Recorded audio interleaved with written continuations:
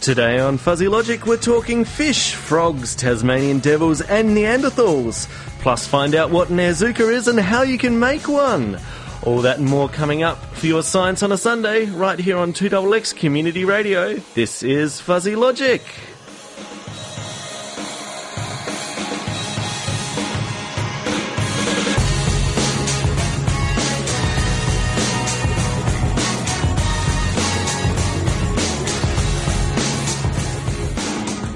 And good morning, Canberra. Welcome to Fuzzy Logic on 2XX Community Radio. Happy St. Patrick's Day to you all. And thanks very much to Irish Voice for the show beforehand on this lovely St. Patrick's Day. And joining me on St. Pat's Day in the studio, we've got 3 lovely ladies in with me. My name's Broderick, and it's a pleasure to have you with us. And let's start on my left this morning. We've got Sian. Good morning, Sian. Morning, Brod. How are you going today? Not too bad. Now, I actually haven't asked you, Sian. Is your name Irish or Celtic? It's Welsh, actually. It's Welsh. Yeah. Oh, okay, so we won't talk about that then. Not Irish at all. But lovely to know. Thank you. Also joining me in the studio is Amy this morning. Good morning, Amy. Hi, Brod. How you going? Good. Do you have any Irish connections? Possibly. Possibly? Possibly. You've got a big family. Massive. Huge. Right. Fantastic. Yep. And finally in the studio today we've got Elise. Good morning, Elise. Good morning, Brod. How are you? I'm well. Do you have a bit of Irish in you? I'm a bit of a mix. I have some Scottish, some Irish, some German. I'm all over the shop. So you're a typical Australian, just a bitzer. I really am, aren't I? It's great. Fantastic. Well, it's lovely to have you all with us this morning. Today's show has a bit of an animal theme to it to start with, and a whole lot of stuff coming up. Varying from Neanderthals to Facebook. But we should kick it off with this day in science. Today, of course, being the 17th of March, St. Patrick's Day, as well as being the fantastic day of drinking Guinness. Scientists have also done a lot of good work on this day.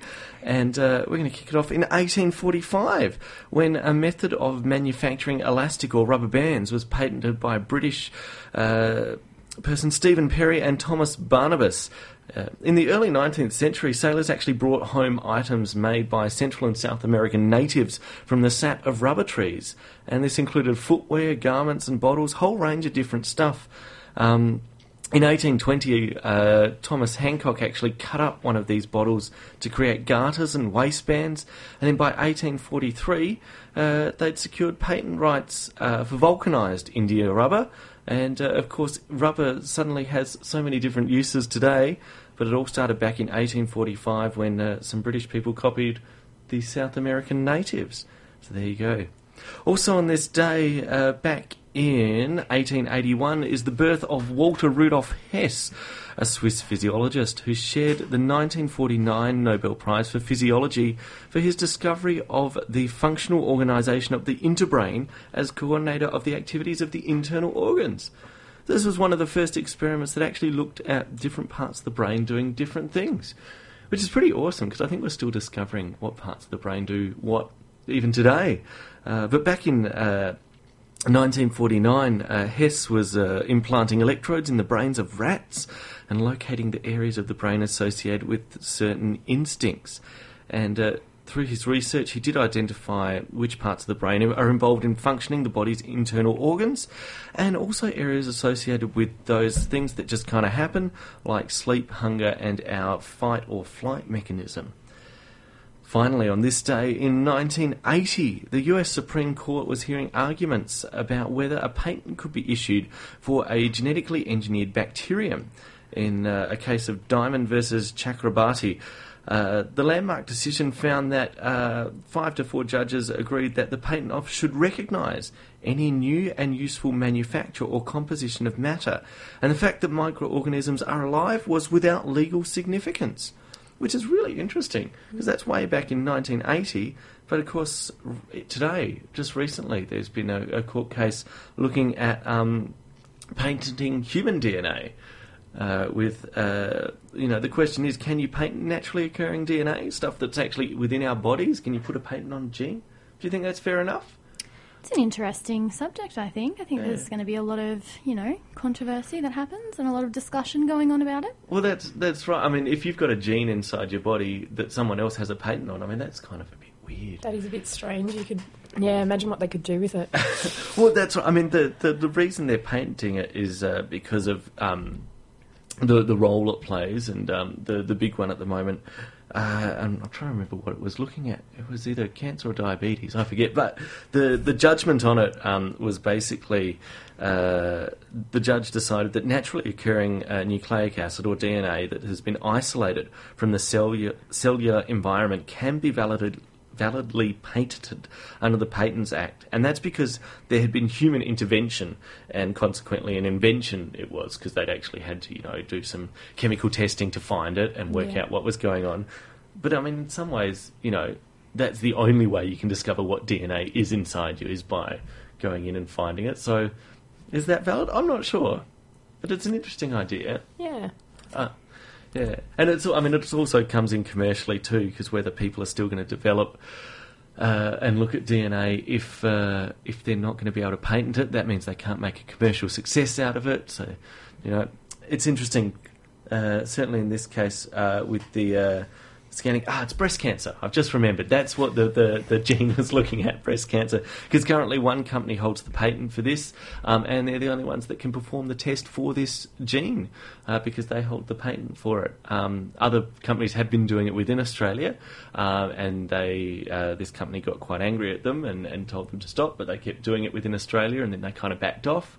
But now with the court case ruling that they do have a legal patent, anything could happen. So interesting stuff there. But of course, that's the past bringing up to current day stuff. And as usual, there's a lot of different stuff happening this week in science. And we're going to start by looking at what's happening in the animal kingdom. And Sian, you've been going underwater trying to find some fish. Yeah, so we've heard a lot about visual camouflage before, so like chameleons and stick insects, but not very much about chemical camouflage. So this is about a fish called the pirate perch. And in Virginia, a bunch of scientists were doing some tests with frogs and bugs. And these frogs and insects, they don't like to go into ponds that have fish in them, because the fish are more likely to eat the eggs of the frogs or the insects. So they were seeing which ponds the frogs and the bugs were more likely to colonise. And they found out that, as they expected, they wouldn't go to any of the ponds with fish in them, except for one particular fish. And this was the pirate perch.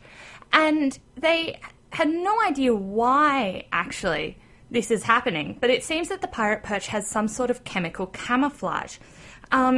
They say that any organism produces a whole lot of chemicals. The pirate perch may have evolved to not release some of them, or they might mask them with another chemical. They're still not quite sure which one it is. But they want to have a look to see if it can be found in any other species, because, of course, this is really interesting that suddenly this fish, it actually can't be seen by... They've extended this to a whole bunch of different fish... to a whole bunch of different frogs and insects and something... And they can't find it. They all can't see this fish. So is it? Can I just clarify? Is it using chemicals to change its colour, or is it just that it's chemical? The chemicals it puts out means that the other fish can't sense that it's there. Yeah, it's the latter. It's not changing its colour, because that'd be visual camouflage. Yeah. So this is, for some reason, the other insects and frogs can't sense it, and so they think it's via smell, because underwater smell is very important for sensing other animals and fish. Yeah. And so they're trying to look for it in other species. So there are certain conditions that favour chemical camouflage. So this is, again, in water. Also in the dark, it's very important to have a good sense of smell. And they also think that they might be able to find it in combination with visual camouflage, because they said it doesn't do a lot of good to be visually cryptic if you're smelly. So they're going on to look for this in other species. But I think that's really interesting that they could suddenly become invisible just by a bunch of chemicals that they're either emitting or not emitting. Yeah, I wonder if that could be used by humans when they're diving with fish or anything like that. If you suddenly, have this, like they often have the electrical pulses and that sort of thing to scare away sharks who have the strong electrical sensors, but whether the similar thing could be used with just putting a little chemical patch on your body, so you release these chemicals and you become chemically camouflaged from the fish, whether you could swim around better, closer. or whether we just disturb too much water in the first place. That's true. That's true. They know that we're definitely there and see that something's going on. Certainly some interesting possibilities there. Cool. All right. Well, from fish, we'll go, well, not quite completely off land, but we'll go amphibious and move into the frog kingdom. Indeed, indeed. So, there, if anyone's done New South Wales HSC biology, you may have heard of the gastric brooding frog. And the gastric brooding frog actually swallows its eggs, and inside the mother's stomach, they develop into tadpoles and then into frogs. And then when they're ready, they let their mother know and they pop out of her mouth. So they existed about... So hold on. Well, let's just clarify this point. I'm really this excited by this. I know. So the eggs are laid in the mouth. No, the eggs are laid on land, I think. Yeah. Yeah. And they gobble them up. And then she swallows them. And they've got like these tadpoles swimming in her stomach. Yeah. Once they hatch, so they don't just vomit them up when they're tadpoles. No. They vomit them up when they're little froglets. Yeah. They get to the point when they're there's tiny. You see a photo of them, and there's the mother with her mouth open and a little frog sitting there. That'd be worse than butterflies in your stomach. That'd Yeah. be weird having these tadpoles swimming Frogs in around. your stomach. Oh, jeez. Now I'm feeling like iffy too because I go swimming in rivers down in Canberra, and You if might I get some frogs. well, if I swallow frog eggs, do I end up with tadpoles swimming around in my stomach? And I imagine the conditions in your stomach would be a little bit different to Okay. this Yeah, frog. me too. All right. I think you're all right. okay, cool. Yeah. All right. So they existed about 30 years ago, and by the time anyone really got excited by what they did, because not many people had seen them, they were pretty much extinct. So some University of New South Wales and University of Newcastle scientists have actually taken some carcasses that were stored in a deep freeze and recovered tissues from the gastric brooding frog. And they have done somatic cell nuclear transfer, which I think Elise can tell us a little bit about. I'll definitely give it a go. So, from what I understand, somatic cell nuclear transfer is when they get... So, you have sex cells and you have the other cells in your body. So, what they do is they get... It's not the sex cells, it's the other cells in your body. And they remove the DNA from that cell and then they put it into an empty egg cell from the frog, and then it grows, and obviously because it has all of the genetic material that it needs, it grows into a full frog like it should. So, Yep. and it's how they actually clone some things, which is quite interesting. Very good. So yeah, that's what they've done. They've implanted the dead cell nucleus from a gastric brooding frog into a fresh egg from another related frog, and they noticed that the cells started to divide, and then again, which they all got really excited about, and there's lots of high fives apparently. And then it went on to develop an embryo, which lasted 36 hours. So they've decided that they're going to team up with some US scientists, because this is a field that there's not much been done in before. So they have no idea how it's going to go, but they're hoping to create a tool using the animal's DNA which can future-proof species and later on bring back other extinct animals to life, giving those animals a second crack at life, which was a direct quote from the article. And I love that. I think a second crack at life sounds pretty good. Everyone needs a second crack at life. Absolutely, Don't they? I do. absolutely. So do we know what sort of DNA they need to do that? Like, I mean, there's the old Jurassic Park when you used to take the blood from the mosquito that's in the sap.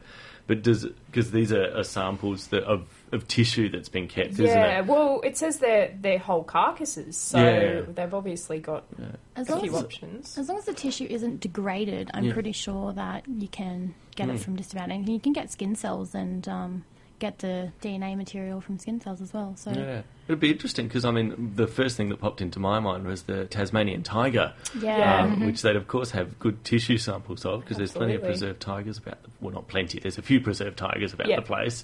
That'd be really interesting. Well, you wonder how many things are in deep freezers around the place too. And Just randomly What's kept. in your deep freezer, Amy? I don't know. I haven't got to the bottom of it yet. There you go. You might have Yeah. I mean, and maybe even the dodo too. That'd be like the ultimate, wouldn't it? Getting dodos back. That's like the symbol of extinct animals, I reckon. That'd be cool. Be pretty impressive. It would be pretty awesome. But yeah, I think a Tassie tiger would be nice down here in Australia.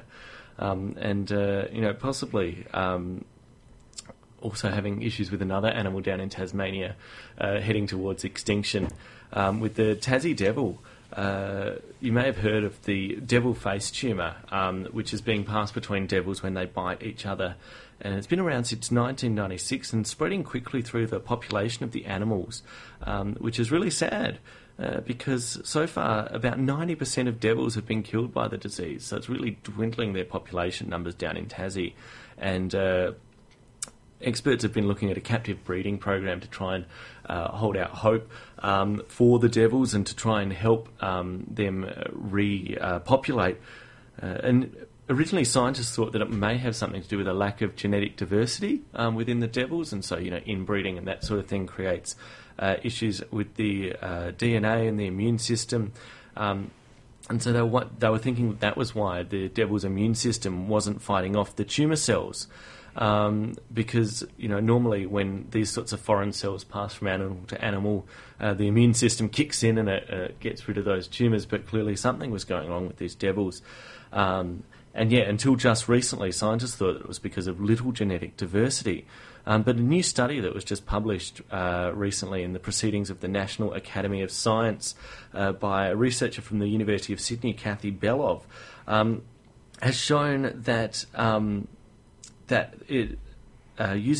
by focusing their attention on an important group of immune system molecules called major histocompatibility, or MHC for short, class 1, they've helped the immune system recognise these foreign substances within the Tassie devil system.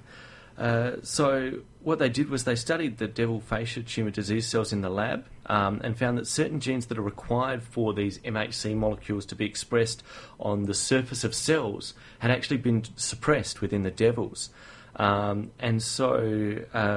What they've found is that the tumour has evolved a way to hide from the immune system by down-regulating the MHC, or basically switching off the parts of our body that produce the MHC.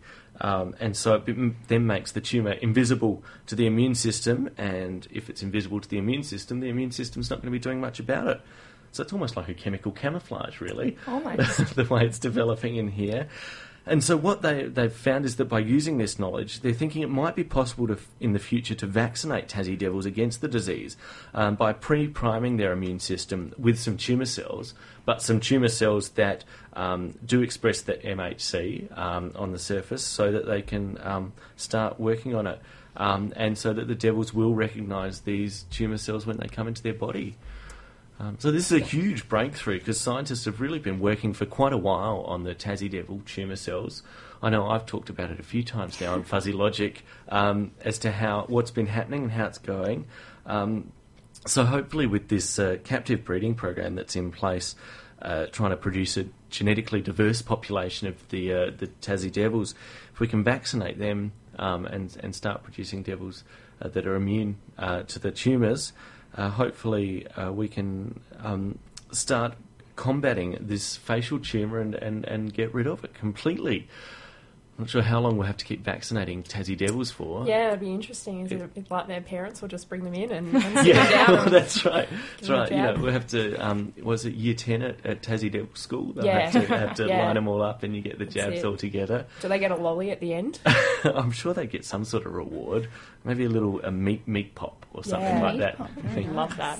Yeah, it's interesting. I didn't realise this, but Tassie devils are the world's largest remaining marsupial carnivore. Fun fact. Yeah, fun fact. We do like our fun. This is Fuzzy Logic, your science on a Sunday. Broderick here in the studio with Sian, Amy and Elise. We were talking animals before, but we're going to change tack a little bit.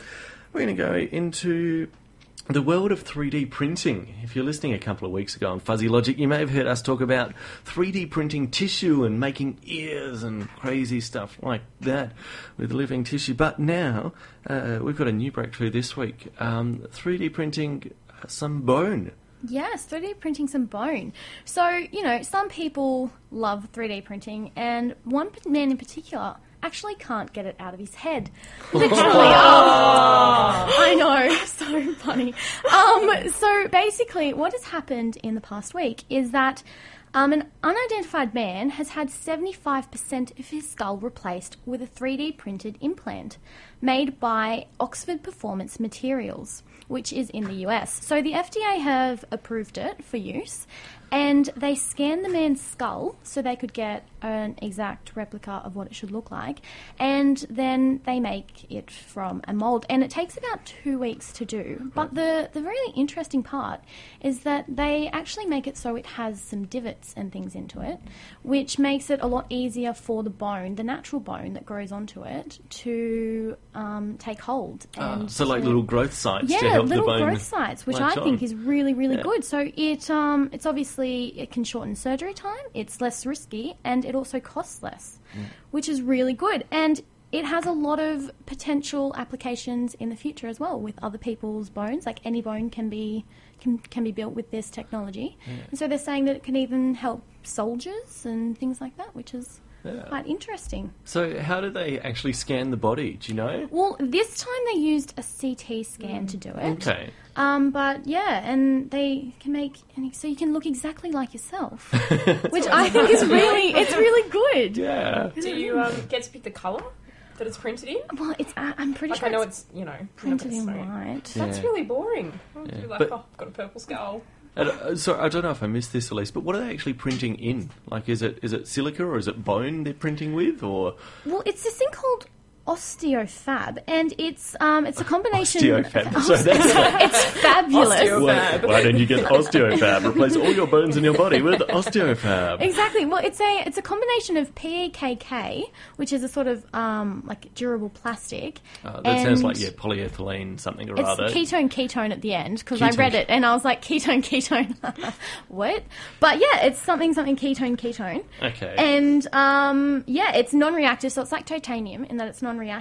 Cool. But yeah, But won't set off airport metal detectors. no, it won't. Which That's helpful. Which is fun. You won't have to do Don't the have to body scans and stuff. Which Carry is nice. around the certificates. Yes, I have big nails in my bones. I have had a hip replacement. Yeah. That's really cool because, I think a lot of the time with implants and that sort of thing, you have to make best guesses and that sort of stuff. And it's such fine procedures. But I know with 3D printing, they can print on such a fine level. We've got one at work, which is just a plastic 3D printer. That's pretty amazing. But it's accurate to 0.2 of a millimetre. Really? Which is... Crazy. I know, that's... Very accurate. Well, yeah, 200 micrometers if you want to get... that's Wow. like smaller than...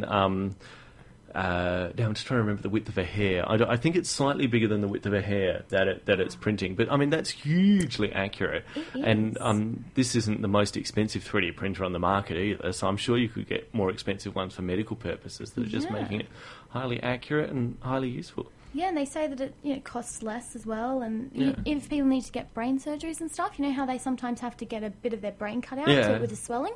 Well, they can just, make a little replacement one there and just put it Wow. over. And, And they it's could, all- even if you're going to have to go in multiple times, they could just make a little handle on there so you can just lift it Exactly, off. just, and- it's like a Yeah. hinge. It'll be great. So many future applications for this wonderful technology.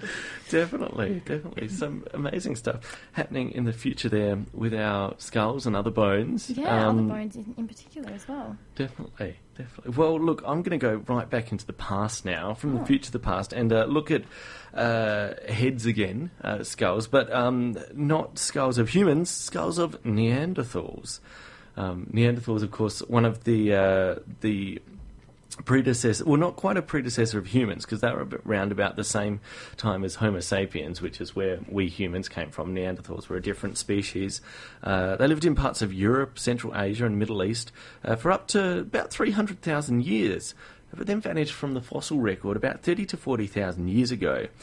And why they actually disappeared, what happened to them, one of the greatest mysteries of anthropology.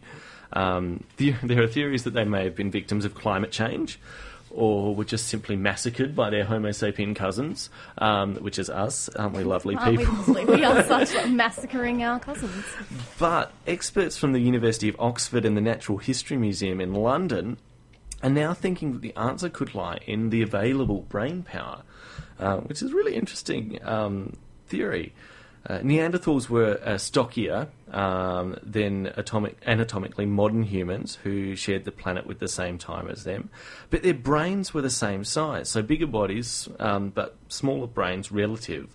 And as a result, Neanderthals would have required proportionally more neural matter to maintain and control their larger bodies, they reckon.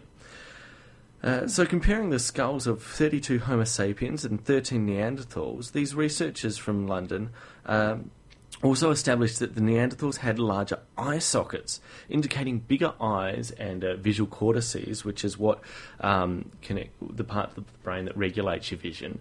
And so if they had these bigger eyes and bigger visual cortices, it meant that more of their brain would have then been devoted to just being able to see things, which is probably kind of useful when you're a hunter-type species, because you're very visually aware, you've got more idea what's going on, you can take in more things from your surroundings.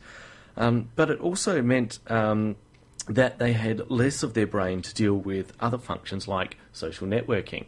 And not so much the social networking in the form that we know it now, but actually like interacting with each other and forming groups. And the large social groups is part of the reason why Neanderthals died out, but Homo sapiens were able to stay together, as they were able to work together in a group. And the archaeological records also seem to support the fact that Neanderthals were limited to smaller groups. They transported raw materials over shorter distances. Rare finds of symbolic artefacts mean they had less of an ability to trade, whereas Homo sapiens were more likely to be a more collective species and work together. So basically shows that humans won out because we're actually social people.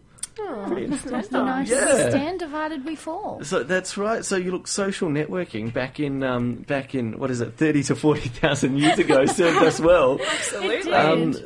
Social networking now, I'm not necessarily sure whether it serves us well, but it certainly shows a little bit about us, doesn't it, Amy? It sure does. So Cambridge researchers have found out that patterns in your likes on Facebook can provide estimates of race, age, IQ and sexuality. So they decided to get 8,000 US Facebook users together and developed an algorithm based on their likes that they have on Facebook to create personality profiles.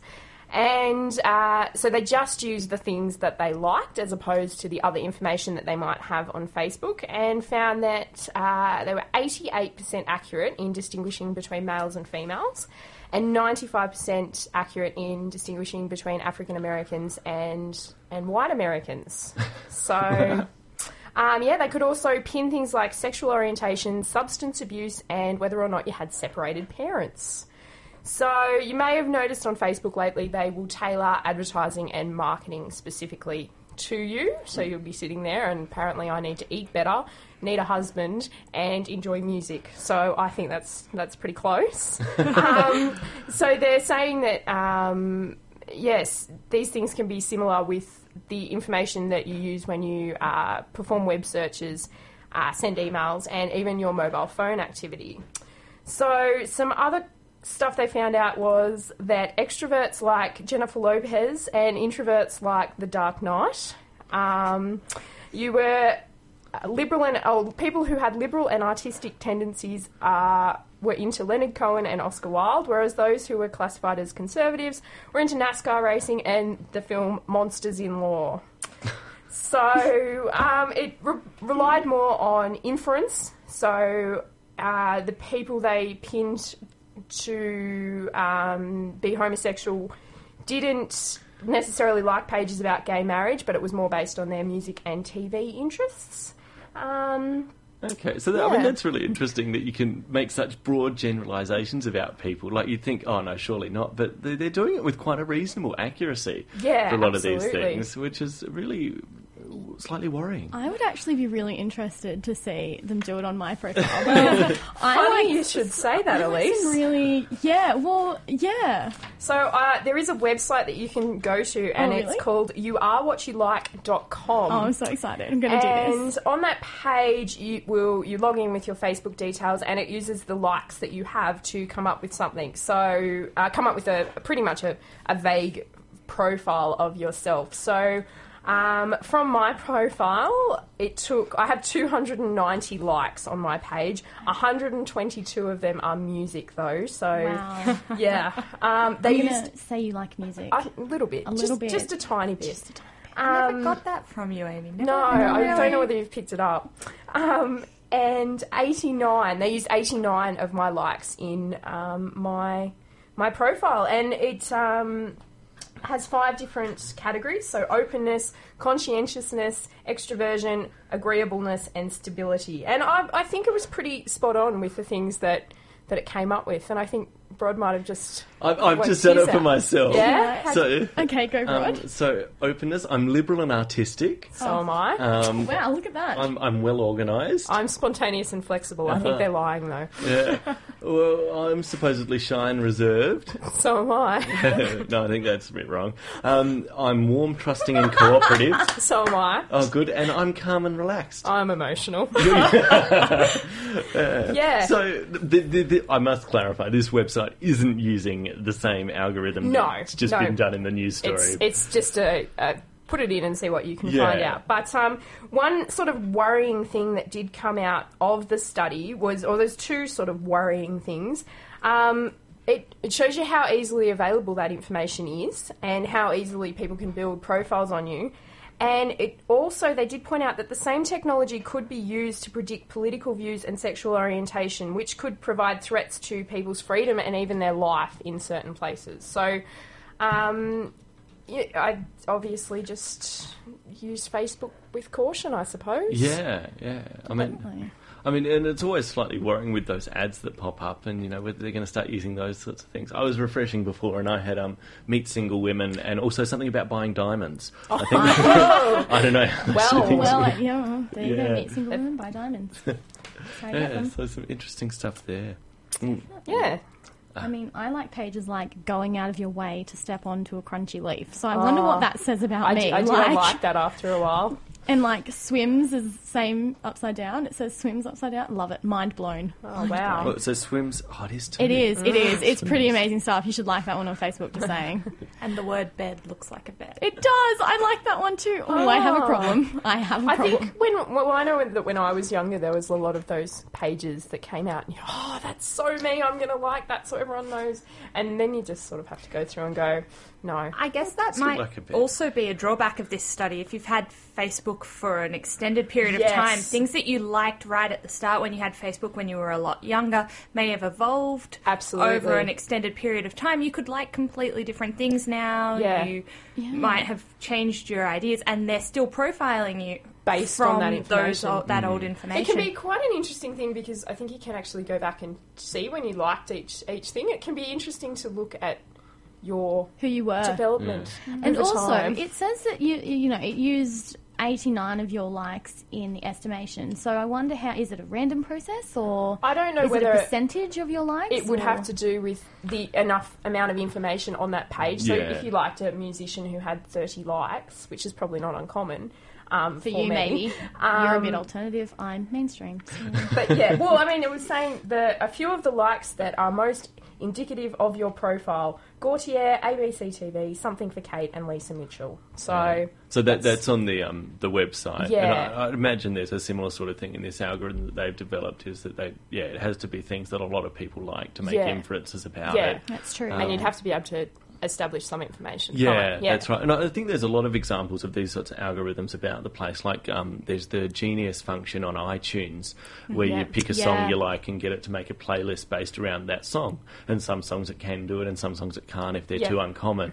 And I think... No problem. It's not a problem for me at all. No, but I think that's those sorts of algorithms are out there all the time. I think it's just so worrying when you get something on Facebook where it's all about you and worryingly accurate that all that information is so freely available. Yeah, well, it's similar to a thing that supermarkets were doing a little while ago, where you could use. I think maybe it was something like similar it was your rewards to program. everyday rewards, similar to it, and you scanned it, and then it tailored. Like it would send you emails, and the emails would be tailored to what to what you were buying. So Yeah. if you bought a lot of, nappy sand or things like that, They like would they then would send you know, specials and they about would send those you specials things. about that. So it's a thing that's happened Yeah, for I quite a while. actually think I remember reading something that they could determine if a woman was pregnant very, very accurately by she was buying blankets and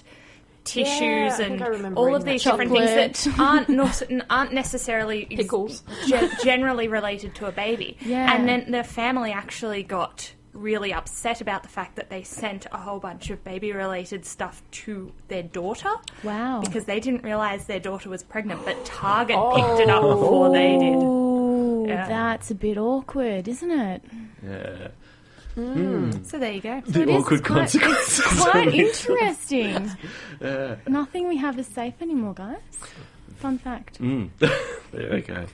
Well, look, it's almost time for another Do Try This at Home here on Fuzzy Logic. And I was struggling with what to do this week, to be honest. And then I saw a little discovery that just recently published in the journal Nature Physics, 2 US researchers have effectively created smoke rings in water and knotted them together for the first time. That's amazing. That is pretty cool. Now, this is supposed to be a big breakthrough. I'm not quite sure why, but to be honest, I thought, why not just work out how we can make our own smoke rings? So Definitely. this is what we can do with our own Airzuka. So what we're going to do is we're going to look at how to make your own Airzuka today on Do Try This at Home, right here on Fuzzy Logic. So let's get it up. Do try this at home.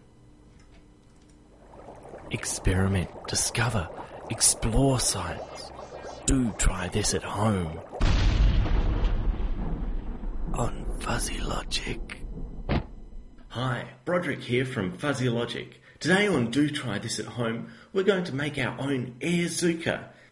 Airzukas are pretty amazing. They can send strong puffs of wind through the air in a shape called a toroidal vortex.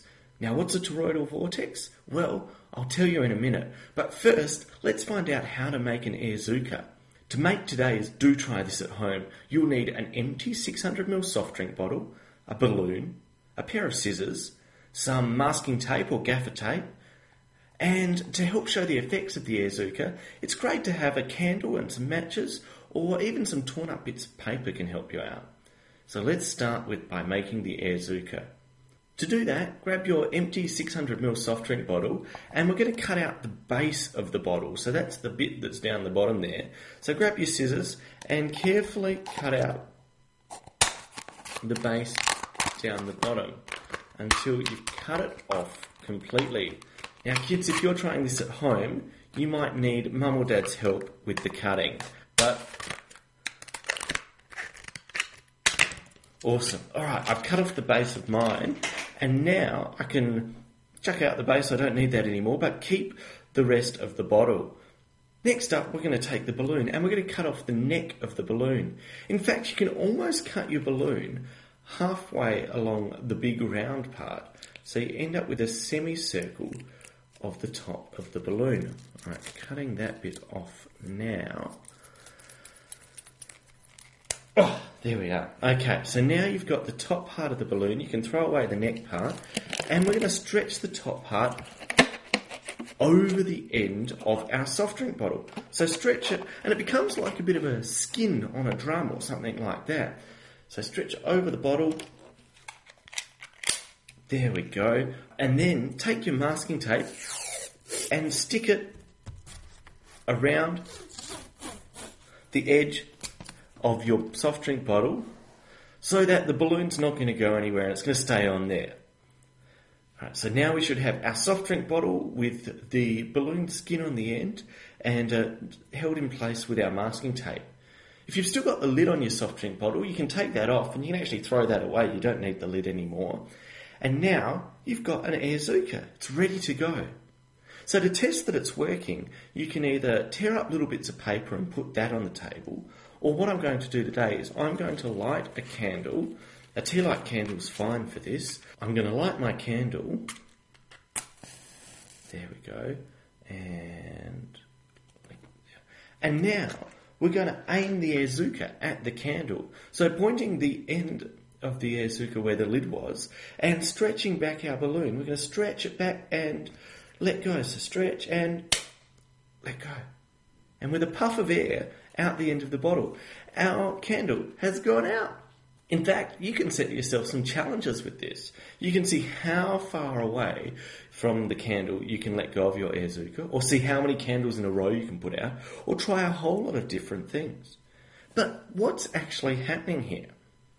Well, when we stretch the balloon, then let it go, it forces air forwards through the bottle. When it reaches the other end of the bottle, the air is pushed out of the small hole at high pressure. This airflow is then can be directed to act on something like the candle or our bits of paper, and the small hole funnels the air towards the candle like a cannon. When it comes out the bottle, it actually forms a shape called a toroidal vortex, which you might know better as a donut shape. This donut of wind can actually pass through the air a lot more easily than just blowing. And so we get this donut of air flowing through, which means we can put out candles from a long distance away.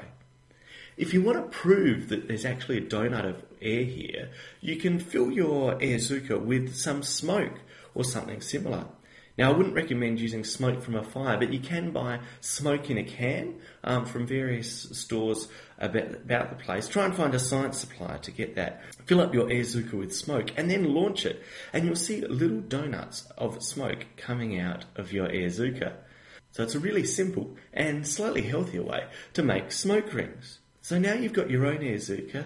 See how many different ways you can use it. You can mess up people's hair, you can put out candles from across the room, and maybe even at your next birthday, rather than blowing out the candles of your cake, you can use an Airzuka. That's all for today on Do Try This at Home. If you do give it a go, make sure to send us some pictures or post them on our Fuzzy Logic Facebook page. I've been Broderick Matthews for Fuzzy Logic. We'll catch you next time. The time's 22 minutes past 12. It's 22 degrees outside, and you're listening to 98.3 FM here on 2XX Community Radio. Fuzzy Logic is here with Broderick in the studio. Elise, Amy and Sian are joining us, and Sian's got a little story for us about some fish, not in the jungle, in the ocean, I'm guessing. Yeah, I hope so. It's nice when you find fish in the ocean rather than the jungle. So I've got another story about fish now. I'm really on a fish theme today. Yeah, you're really the fish liking my today. There's got to be a pun there, but That sounds a bit fishy. Thank you, Elise. So, moving on. Scientists are currently unsure of the migration patterns of bluefin tuna. And Dan Madigan from Stanford University caught 15 bluefin tuna off the coast of California, and found within all of these bluefin tuna radioactive isotopes, cesium-134 and cesium-137. So they found that these fish, when they were really young, actually absorbed these isotopes when they were around Japan. And the cesium-134 has come from Fukushima, and the 137 from nuclear testing in about the 60s. And so the levels of the radioactive isotopes within the fish are low enough that they're not harming the fish or the people who are eating them, so it's all good. But they've actually found that it's really useful for tracking the migration of the fish from Japan to California. So the half-life of cesium-134 and cesium-137 differ. So cesium-137 has a half-life of 30.1 years and cesium-134 has a half-life of 2.1 years. And so they've used the ratio of 134 to 137 to determine the immigration of these fish. And they've found that the fish off the coast of California, if they're younger than 1.6 years, they've immigrated there, but if they're older than 1.7 years, they haven't immigrated there. But due to the half-life of cesium-134, which was 2.1 years, this method won't be useful for much longer because all of the 134 within the fish will be gone in a while. So they've actually realised that they can adapt this method to use other isotopes, so for carbon or nitrogen, which tend to be around everywhere and all the time, but they vary from region to region. And so using these carbon or nitrogen isotopes, they think they'll be able to adapt this method to use in the future once the cesium-134 has depleted. And they think that they can also use it for a range of other migrating marine animals that they don't know the migration patterns of. So, for example, albacore tuna, blue sharks, Pacific loggerhead sea turtles, salmon sharks, and common minke whales, and even birds such as sooty shearwaters. So there you go. It's interesting. Try saying that 5 times faster. Well, actually, that story actually reminded me of one of my lecturers back at Flinders University, who was trying to do a similar sort of thing with his hair. And in fact, this memory is etched in my brain. We came back up from first year to second year, and the very first lecture in second year, our professor had clearly not cut his hair over the 2-month break that we'd had during summer, and so he's looking a bit bedraggled, as he did. And he announced to the class in the first forensics lecture that year that I'm growing my hair to help capture terrorists.